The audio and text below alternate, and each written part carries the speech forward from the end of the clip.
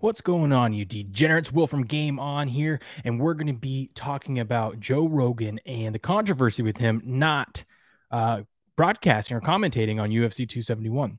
Now, I made a video yesterday. I said this doesn't make any sense. I don't know why Dana White would go with this. Why would, obviously, when we know ESPN and Disney, they want Joe Rogan gone. They want him canceled. They want him silenced. That does not that does not fit in Dana White's world. And if Dana White wants Rogan to be there, Rogan's going to be there. So I was scratching my head wondering what the heck is going on. What's Rogan doing? Well, come to find out, Dana White confirmed, and we're going to go through this article real quick, that Rogan could have worked. It was his choice to not work, which is just very, very frustrating. And I'm going to give my take on that here in a second. But it says the absence of fan favorite commentator Joe Rogan loomed large over UFC 271, but company president Dana White says his non-attendance was of his own accord. And here's what he said, quote, "There was no conflict of schedule," White told MMA Junkie. "Joe Rogan didn't work tonight. Joe Rogan could have worked tonight. Yeah, Joe Rogan. I don't know what Joe Rogan had to do. You guys will have to ask Joe Rogan. But there was no Joe couldn't work or anything like that. I know that came out. That's total bullshit." And there was chants throughout the night of a free Joe Rogan at the Toyota Center. And you know what? Here's the thing. Here's what happens. You know, this is Rogan not wanting to fight. This is Rogan not being the guy that everyone wants him to be. Rogan is the type of guy that wants to get along with everyone. He wants to smoke pot, hang out. He wants people to like him. He doesn't want to be in controversy. He's not a Dana White. A Dana White, if you throw a punch at him, he's going to say fuck you and throw one back.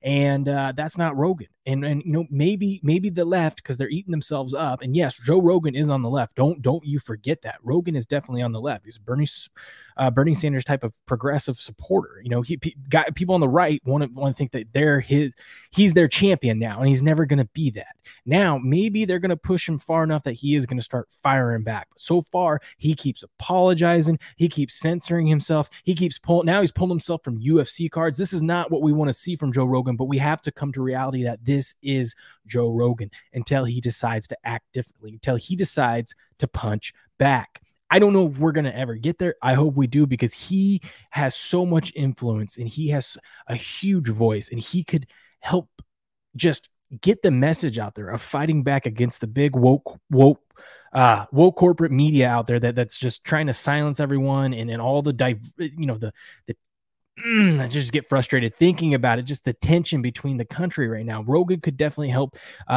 lead the way on this battle and help, us kind of heal as a country, as strange as it sounds. But yeah, it was Rogan's choice. And so far, he wants to sit on the sidelines. He wants to play ball.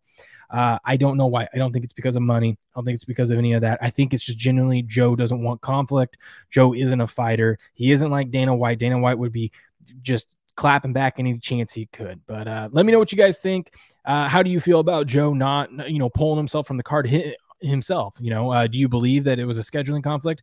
Dana White says no, and I don't believe that either. I think it was Joe's choice, and I'm still scratching my head of why Joe would make that choice. But anyways, we got the Super Bowl coming up. You want to get all my picks, go over to gameon.locals.com, and I will see you degenerates later.